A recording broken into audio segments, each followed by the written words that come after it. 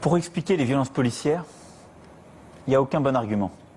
Parce qu'il n'y a pas d'autorité de l'État dans les quartiers s'il n'y a pas une autorité dans l'État. Dès qu'il y a une bavure, il doit y avoir une réponse et une sanction.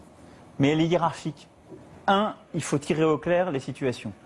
2, c'est pas possible, quand il y a une violence policière, qu'il n'y ait aucune sanction dans la hiérarchie policière. Il y en a. Il y a un commissaire de police, il y a un directeur départemental de la sécurité publique, il y a un préfet, il y a un ministre. Donc moi je crois à une république de la responsabilité.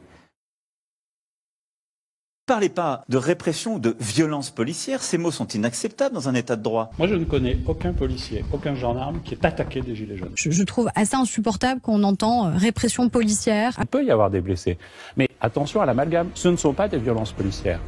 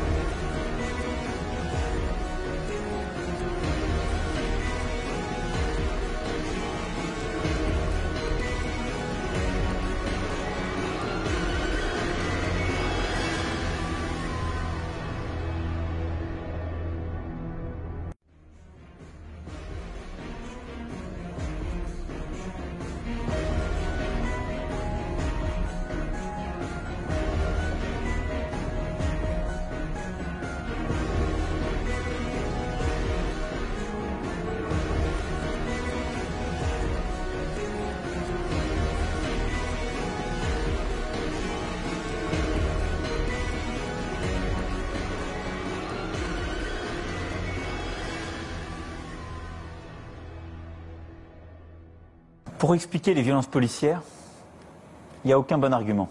Dès qu'il y a une bavure, il doit y avoir une réponse et une sanction. Mais elle est hiérarchique. 1, il faut tirer au clair les situations. 2, c'est pas possible, quand il y a une violence policière, qu'il n'y ait aucune sanction dans la hiérarchie policière.